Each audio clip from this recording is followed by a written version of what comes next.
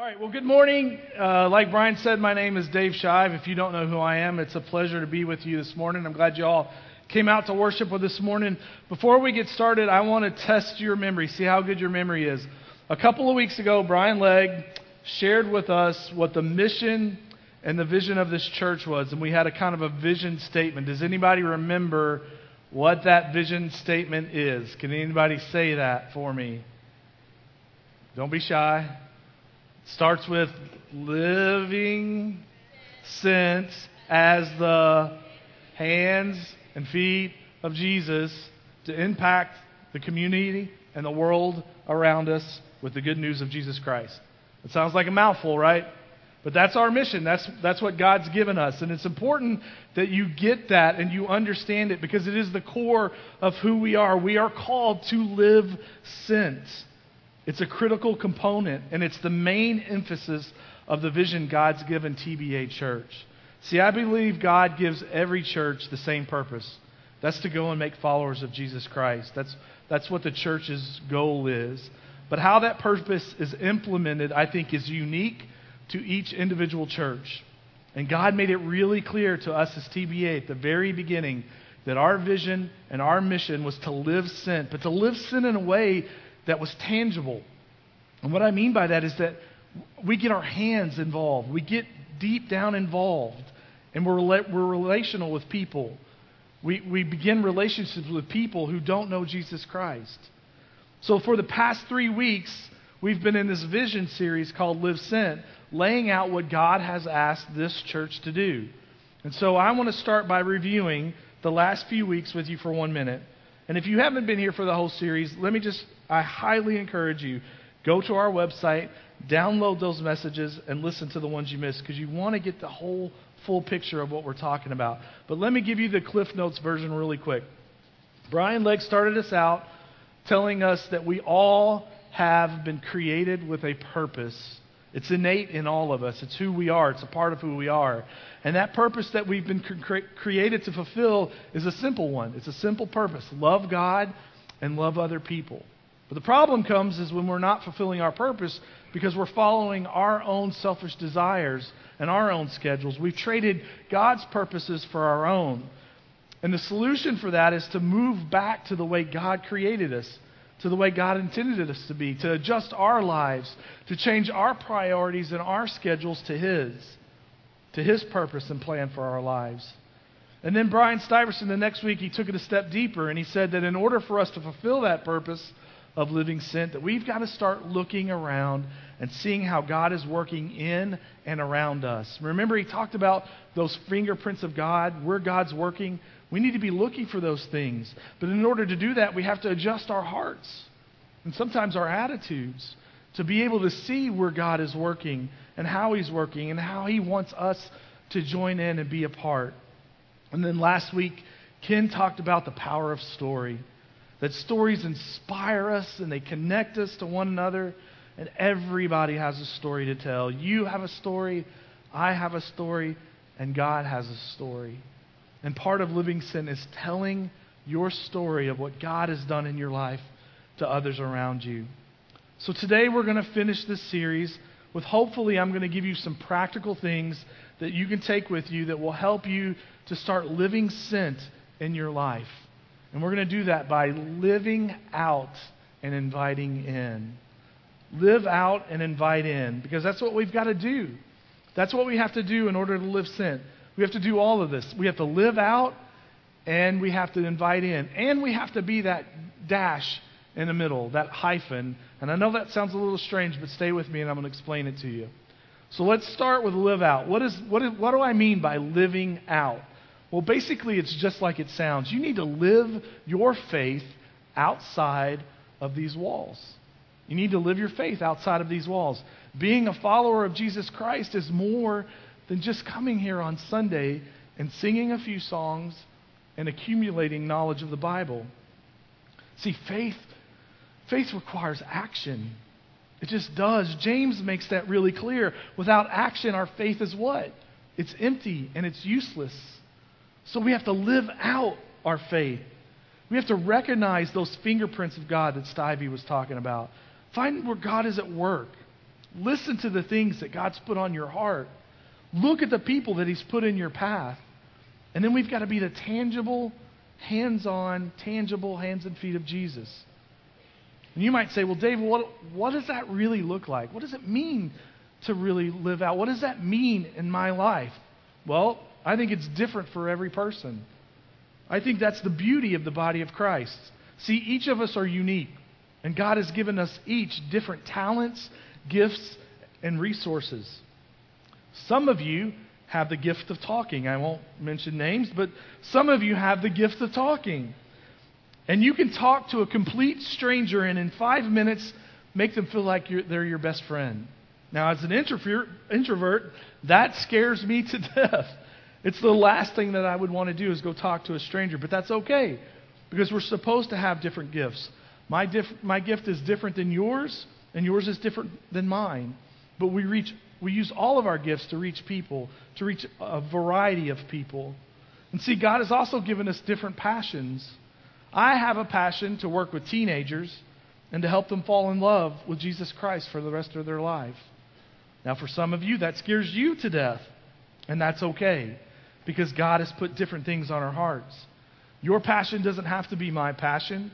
Your passion may be working on cars or helping with financial needs or feeding and clothing the poor or working with children. Your passion may be to go to Africa and spread the gospel of Christ as a missionary around the world. Wait a minute.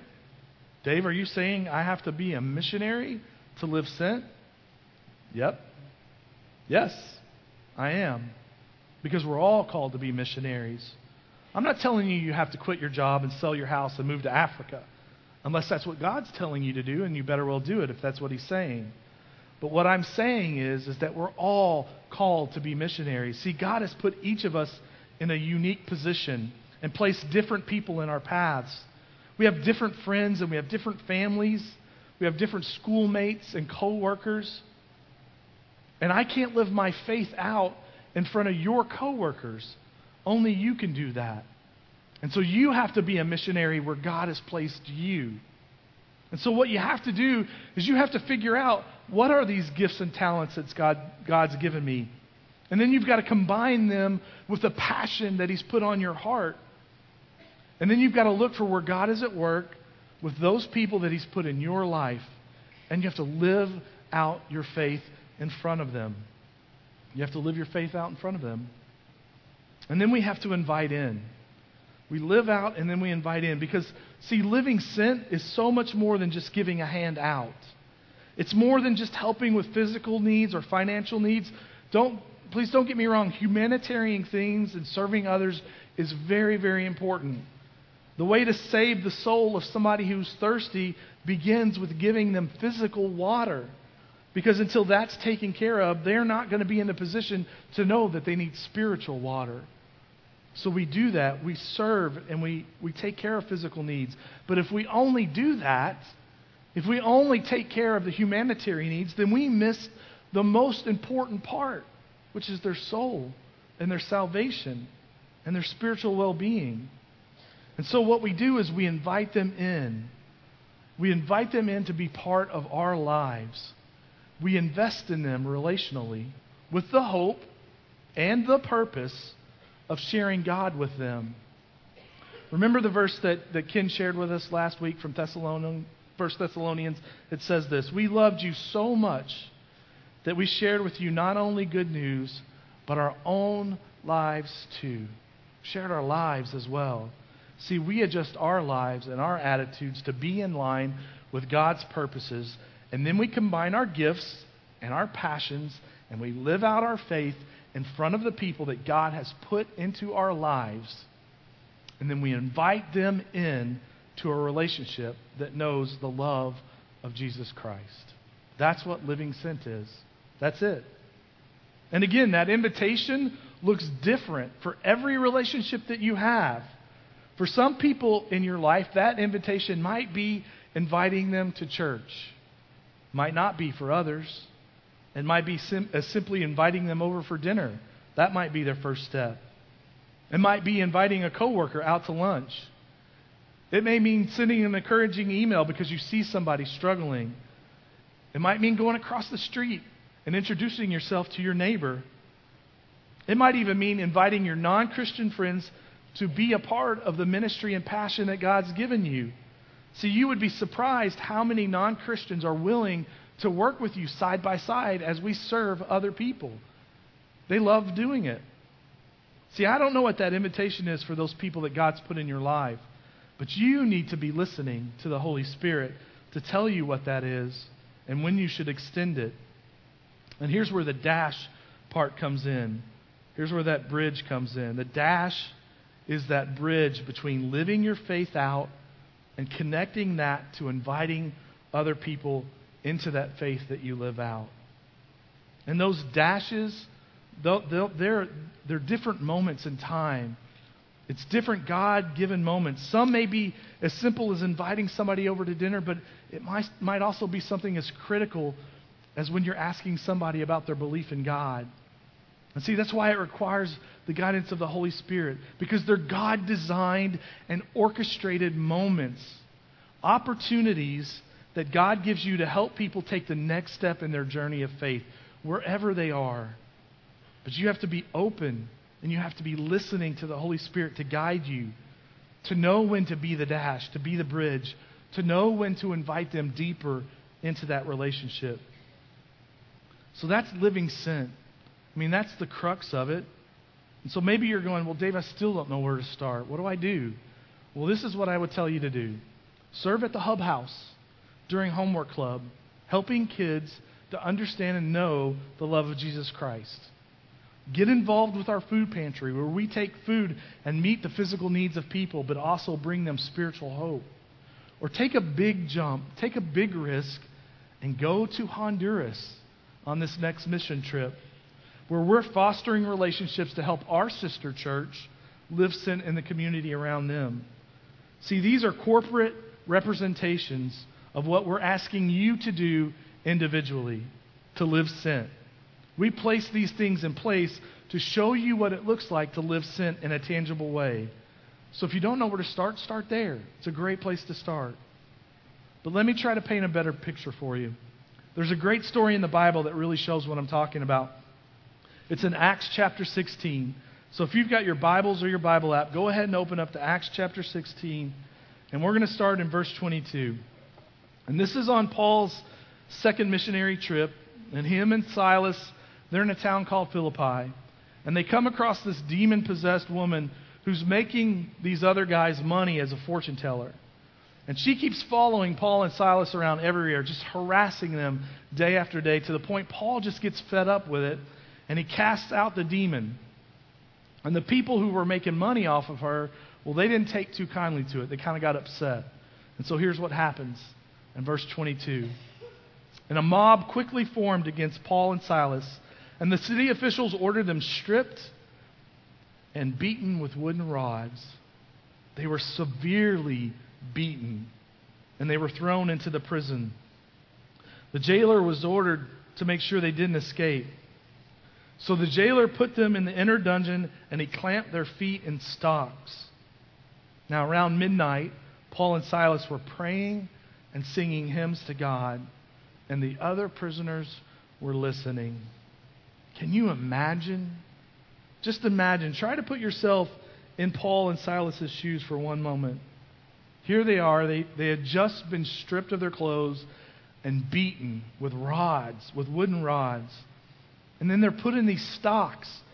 Not just thrown in prison, but they're put in these stocks that are meant to continue their pain throughout the night. And what do? They don't complain. They don't argue. They begin to sing praises to God in the midst of their suffering and pain. Here they are living out their faith, no matter what the consequences are, no matter what the circumstances are. Can you even imagine? They didn't have any idea what was going to happen next. They didn't know if they were going to live or die, if they were going to be released. They had no idea. But they lived out their faith regardless of the consequences and regardless of the circumstance. Can you imagine if we had that bold kind of faith? If we lived out our faith regardless of our circumstances, regardless of our consequences? Can you imagine if we had that kind of bold faith? What kind of church would we be? What kind of impact would we have on this community around us if we said, no matter what, we're going to live our faith out? No matter how I feel, no matter the circumstances, we're going to live our faith out. How life-changing would that be? Look at verse 26. Suddenly there was a massive earthquake, and the prison was shaken to its foundations. All the doors immediately flew open, and the chains of every prisoner fell off. The jailer woke up to see the prison doors open. He assumed that the prisoners had escaped, so he drew his sword to kill himself. But Paul shouted to him, "Stop! Don't kill yourself. We're all here." See, here's where the dash comes in, that bridge I was talking to you about. Those God-prescribed moments. Look at it from the jailer's perspective. He's in charge of these prisoners. And when he wakes up and he finds all the cell doors open, he decides to take his life. Because for him, death is the only option at this point. See, death is all he sees. There is no other option but death. Because as a Roman soldier, if you let your prisoners escape, your punishment was death. They killed you. So for him, it's the only option. Death by his own hand or a more painful death by the Romans. But then Paul says, "Stop. Don't kill yourself. We're all here." And in that one moment, in that one phrase, in that one sentence, Paul and Silas become the bridge between death and life for the jailer. Think about it. That one sentence, he now has hope. They're the bridge between death and life. The bridge between despair and hope. The bridge between the jailer and God Almighty. They were a bridge. And that's what we're called to do. We are called to be the bridge, to be the dash between God and those who don't know God. Paul and Silas are the bridge. They're the dash. And they invite the jailer in. They invite him in. Look at verse 29. The jailer called for the lights and ran to the dungeon, and he fell down trembling before Paul and Silas. And then they brought him out, and he asked, "Sirs, what must I do to be saved?" And they replied, "Believe in the Lord Jesus, and you will be saved, along with everyone in your household." And they shared the word of the Lord with him and all who lived in his household. Even at that hour of the night, the jailer cared for them and washed their wounds. And then everyone in his household were immediately baptized. And he brought them into his house, and he set a meal before them. And he, as an entire household, rejoiced because they all believed in God. Now you might be saying, "Well, Dave, I can't be Paul." And I would say you're right. You can't. You can't be Paul. God's not expecting you to be Paul. He's not going to put you in a situation that you can't handle. Because I don't know about you, but for me, if I was in his position and those shackles fell off, I would have left before the jailer woke up. But God has you where you are for a specific reason. See, you are in the lives of the people around you for a specific purpose. You live on the street you live. You work at the job you have. You go to your particular school. You were born into a specific family. You have relationships and acquaintances. You have a very specific reason and purpose for where you are and who the people are that are in your life. And that purpose is to be a bridge of life. To be light in their darkness. To be hope in their hopelessness. Are you living that way? Are you living outside of these walls, outward focused with intention?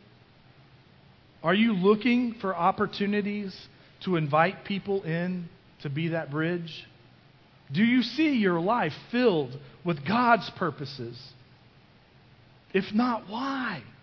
Why not? It's what you were created to do. It's what you were called to do. Each one of us were called to do this thing. What holds you back? What holds you back? Is it fear? Fear of rejection? Is it sin in your life that weighs you down? Are your priorities just messed up? Or are you just apathetic towards God about it? See, there is no greater pursuit. I tell these kids and youth all the time, there is no greater pursuit in your life than following Jesus Christ and spreading the amazing good news of His love and salvation. There is nothing more worthy of your life. See, all of these things that we chase in life, money, jobs, achievements, entertainment, they're earthly things. And in the end, they will be nothingness.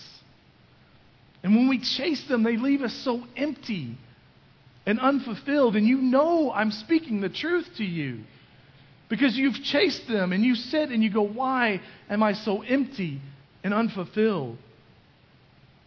But man, when you help somebody find eternal life, when you help somebody find hope when they thought everything was hopeless, when you help somebody find restoration for their very souls, well, now that fills your heart. It fills it to overwhelming so that it spills out and it becomes contagious to everybody around you. What if we became that kind of church? What if TBA became that church? We fulfilled the mission that He gave us.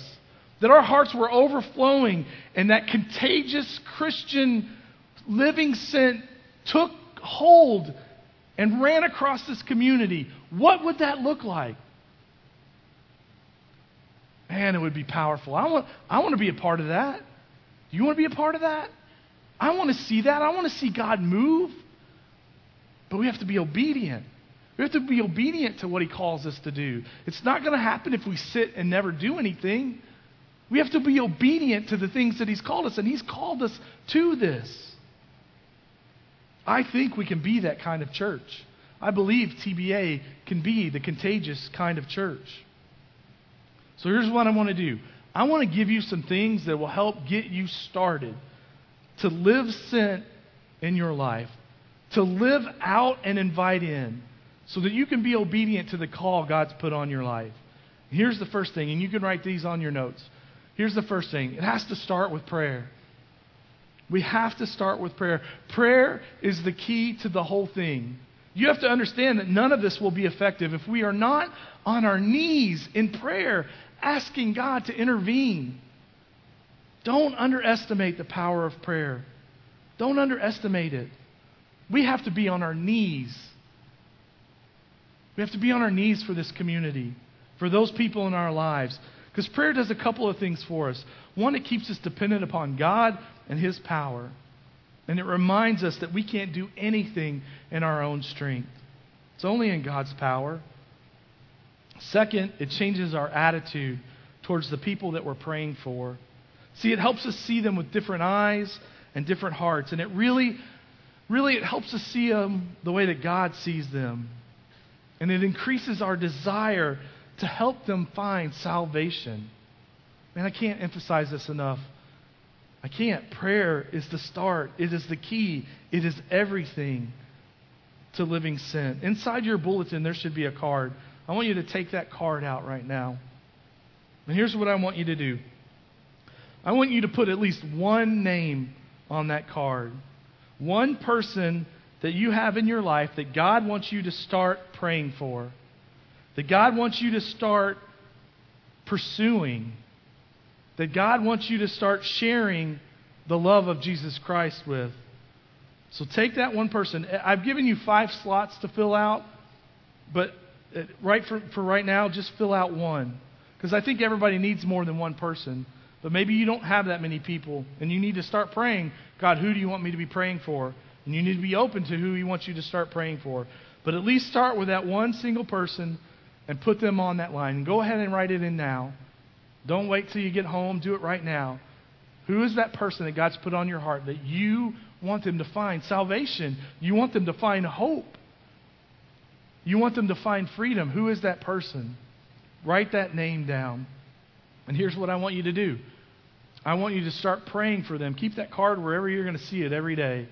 And I want you to start praying for that person every single day. And I mean every day. Don't let a day go by that you don't pray for them.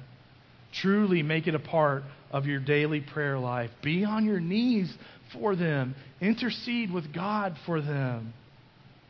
And watch what God does through it. Because I think you're going to be surprised how He's going to work through your prayer. The next thing you need to do is you need to build your street cred. Everybody know what street cred is? I talk with kids all the time, so I want to make sure. Everybody knows what street cred is, right? Credibility. You need to build your street cred. See, Paul did this wherever he went. Here's what he says in 1 Thessalonians. He says, "Don't you remember, dear brothers and sisters, how hard we worked among you? Night and day we toiled to earn a living so that we wouldn't be a burden to any of you as we preach God's good news. You yourselves are our witnesses, and so is God, that we were devout and honest and faultless toward all of you believers. And you know that we treated you as a father treats his own children. We pleaded with you, encouraged you, urged you to live lives in a way that God would consider worthy, for He called you to share in His kingdom and glory." See, if you are a follower of Christ, then you are representing Christ. Meaning you're the walking advertisement of Jesus. You're the walking advertisement of who He is and what He's about.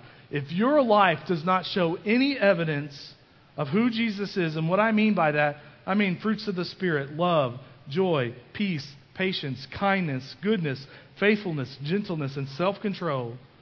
If your life doesn't reflect any of those things, then how can you expect others around you to believe that the gospel has any validity at all? If you're living your life in direct opposition to God's will, then how can you expect others to take you seriously about following God? See, Paul worked hard to build his street cred.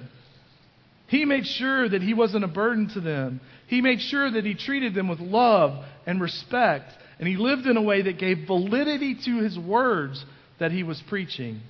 He invested in them, invested in a relationship with them, developed a trust and a foundation first. He did those things first. Because you have to earn the right to speak truth into somebody's life. Let me say that again. You have to earn the right to speak truth in somebody's life. So you have to build your street cred. I'm not saying you have to live a perfect life. That's impossible. Because we're all messed up. I'm messed up. You're messed up. We all sin. We all fail. I understand that. We all have things that we struggle with. And thank God that He still works through our fallen nature. Because He does. He still works through us even though we're broken. But what I'm talking about is a consistent way of life. If you get drunk every Saturday night, it's kind of hard to talk about self-control to your friends. If you speak like a sailor and lose your temper at work, it's kind of hard to talk about patience and kindness. If you live your life with hate and bitter words, how can you ever talk to anybody about the love of God? Live your life in a way that builds credibility. Give the gospel validity, and then you will be able to speak into the lives of others. So we got to pray, we build our street cred, and then we got to look to be the dash. Look to be the dash. See, we are so concerned with our own circumstances and busyness in life that we often don't see what God has right in front of us. See, Paul and Silas, they could have easily been concerned about getting out of jail, about the pain that they were in. If I was in their position, I probably would have been. But see, they had eyes looking for opportunity, looking to be that dash. Even in the midst of deep suffering and pain, they saw opportunity. And it was a God-prescribed moment, a moment for them to be the bridge. Don't miss those moments. Don't miss them. See the interruptions in your life as God designed. Let me say that again. Those interruptions that are in your life, those things that drive you crazy because it gets you off your schedule or it messes up your plans, I'm telling you, they're God prescribed. They're designed. Look at them and see what God is doing in the midst of it. They're planned by God for a reason. Remember, we're adjusting our lives to His plan and His purpose, not the other way around. And finally, continue to pursue. Continue to pursue. I don't know how long it will take for you to have an opportunity to speak to Jesus, to speak about Jesus to those around you. It might be today, it might be when you go home this afternoon, but it might be next year. It might be 5 years from now. It might be 10 years from now. See, the timeline is really up to God. Remember, it's God that draws people to Him. But don't stop. Don't stop because it takes a long time. Continue to pursue. Continue to pray. Continue to build relationships. Continue to invite them in, even if they say no and reject you. Continue to invite them in. Never give up on them. God never gave up on you. And aren't you glad He didn't? Don't give up on them. As the band comes forward, I want to leave you with this. On the bottom of that card that you were filling out, there is a spot for the name of somebody that you are going to invite to our Easter service. I'm asking you, all of you, to invite somebody to Easter service. Listen, this is an easy ask. Brian said in the announcements, people are more likely to accept an invitation to church at Easter and Christmas time than any other time of the year. See, a survey was done not too long ago that said this. It said 3 out of 4, think about this, 3 out of 4 people would have attended Easter service last year if only somebody they knew asked them. 3 out of 4 would have come if somebody they knew asked them. So I want you to personally ask somebody to come to Easter service. Write that name on the bottom of the card. Begin praying for them until that time. Pray that God opens up an avenue for you to ask them, that God gives you an opportunity to talk to them about coming to church with you on Easter. And if you invite them, you better be here. You better meet them at the door, and you better sit with them. Okay? So invite them. Let's fulfill the purpose that God's given us. Let's accomplish this mission that He's given TBA. To be a church that lives sent. To be a people that live out our faith outside of these walls, and then invite people in to a relationship with Christ. Let's pray. Father, thank you that you are a gracious and loving God, and that you did not give up on us, Lord. That you continue to pursue us. God, and you continue to pursue us now. Father, my prayer is that we would be obedient to the call that you've given this church. We would be obedient to the call that you've given us as followers of Christ. God, that we would carry the weight of spreading your good news and gospel. God, that it would be heavy on our hearts. That we wouldn't just go about life doing our own thing, fulfilling our own desires, God, but our desires and our heart would be about you, would be about your plans, would be about your purpose. God, help us to feel that heavily, to feel the burden of salvation of the people that live around us and work with us and live next to us. God, help us to feel that way and to be obedient to your call to share Jesus' love with those around us. It's in Jesus' name I pray. Amen. If you'll stand with